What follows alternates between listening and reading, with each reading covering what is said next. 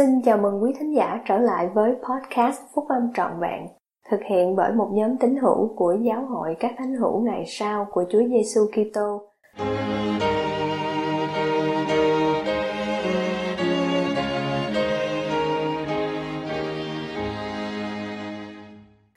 Hãy phục vụ Chúa với tình yêu thương. Bài của cựu chủ tịch Thomas S. Monson, chủ tịch của Giáo hội các Thánh hữu Ngày Sau của Chúa Giêsu Kitô vào năm 2014, đăng trong tạp chí Liahona vào tháng 2 năm 2014. Chúa Giêsu Kitô đã dạy, vì ai muốn cứu sự sống mình thì sẽ mất, còn ai vì cớ ta mất sự sống thì sẽ cứu.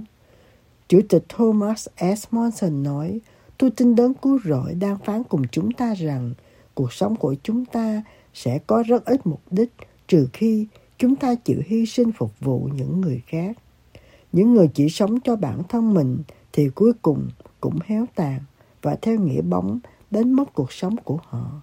Trong khi những người hy sinh bản thân của mình để phục vụ những người khác thì tăng trưởng và phát triển, và quả thật cứu mạng sống của họ.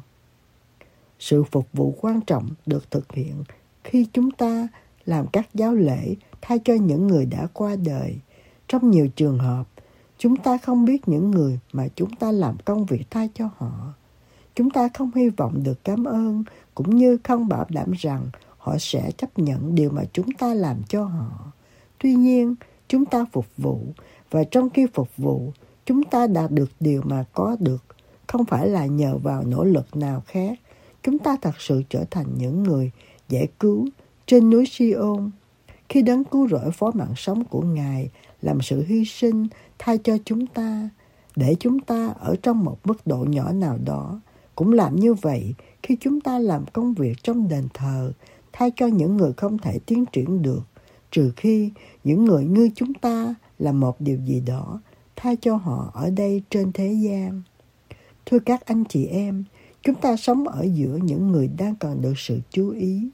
Lời khích lệ, hỗ trợ, an ủi và lòng nhân từ của chúng ta, cho dù họ là những người trong gia đình, bạn bè, người quen hay người lạ, chúng ta đều là bàn tay của Chúa nơi đây trên thế gian, với lệnh truyền phải phục vụ và nâng đỡ các con cái của Ngài. Ngài trông cậy vào mỗi người chúng ta.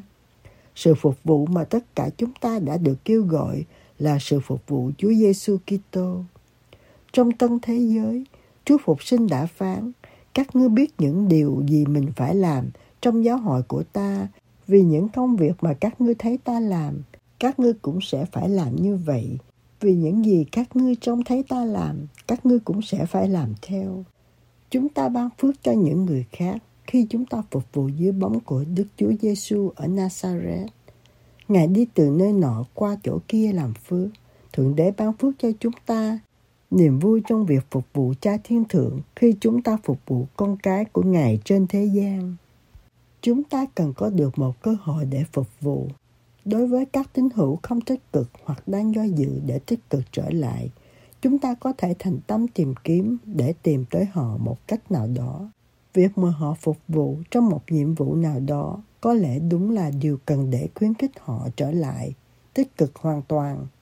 Nhưng đôi khi, các vị lãnh đạo lại miễn cưỡng giúp đỡ bằng cách kêu gọi họ phục vụ.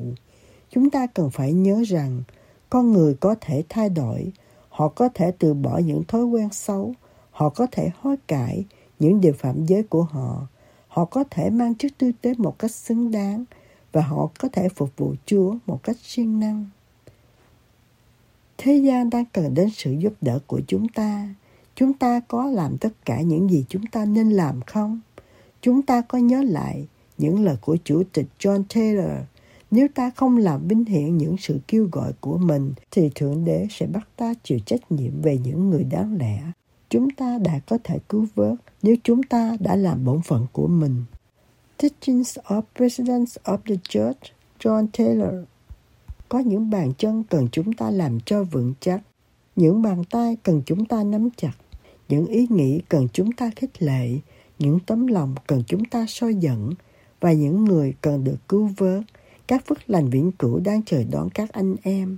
Đặc ân của các anh em không phải đà đặc ân để làm những người khác đứng ngoài quan sát, mà là những người tham gia vào sự phục vụ.